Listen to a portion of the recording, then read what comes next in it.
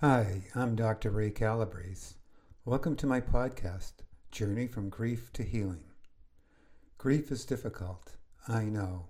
I lost my best friend and wife after a long marriage. In this series of podcasts, I am sharing my book, Grieving, Walking Through the Darkness with you. You'll discover that what you are experiencing, physically and emotionally, is normal. Healing is possible, and it is tied to the painful but powerful life lessons we learn. Remember, love always wins, and life will get better. In episode 9, I continue to share my journal. My jaw is tight. I open my mouth to relax my muscles. I realize Em's right about journaling being hard work. I'd as soon skip this and erase it from my memory. I'm trying to bring all the angry feelings hidden within me to the surface. I close my eyes for a moment and take a step back in time. I'm at the hospital. My life is whirling around me. The oncologist wants to know if I want to hear the statistics or not. I choose not to listen to him and his numbers. He's speaking from his head. I wonder if he has a heart. I think the numbers he wants to give me will fill my mind with doubt and remove all hope I have of Babe's healing. Angie and Prue sit in the conference room with me. They come prepared to ask scientific questions. I try to stay in touch with the conversation, but my mind keeps returning to Babe, left alone in her room. I want to be with her more than I want to be with this doctor. The only thing he is doing is trying to impress us with his instant recall of research by date, author, and journal. He said he cares most for his patients. I discovered he cared most about himself, his career, and the financial grants he obtains for his center. When Angie and Prue finished asking questions, I spoke. I told the doctor about my background and how my research at Wichita State University and the Ohio State University focused on possibilities and optimism. I told him I wanted to create an environment where Babe believed she had a chance. I asked him if he would advocate for her and help me create this environment. He said yes.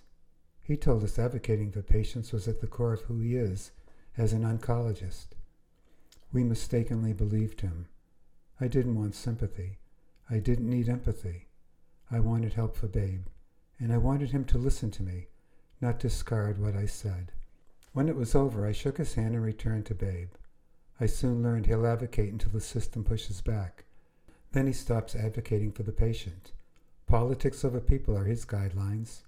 He and his oncology team work with the numbers and make decisions based on numbers. And they do not consider the possibility that the patient's will to live will make a difference. I learned this lesson too late. The doctor and his team never gave Babe a chance and never believed it was possible for her to get well. One member of the oncology team angrily told me several weeks later she lied to my daughters and me when she said it was possible for Babe to heal. Where were her ethics? Where was her compassion? How can a physician facilitate healing with lies and a negative belief system? I became the arbiter between the oncologist and Angie and Prue. Angie and Prue spend much of their time online reading research, searching for innovative treatments. When they found something, they gave it to me to text to the oncologist. Angie and Prue gave me information about herbs, food products, and other potential treatments that showed promise. The oncologist would have none of it. In retrospect, he followed the rules.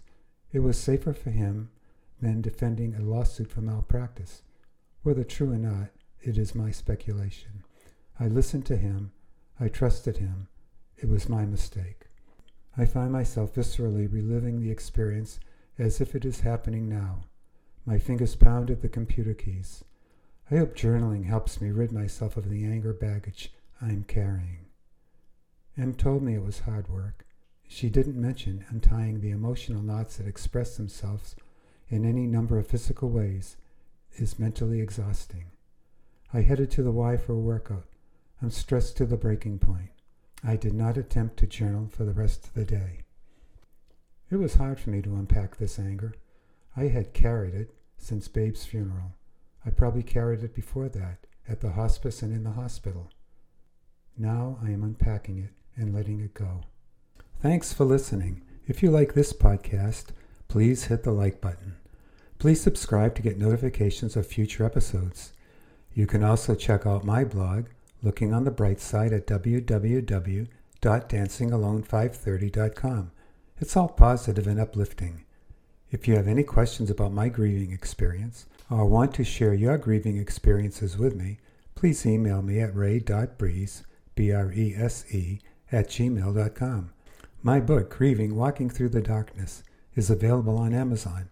Have a great day and stay strong. Never quit, never give up.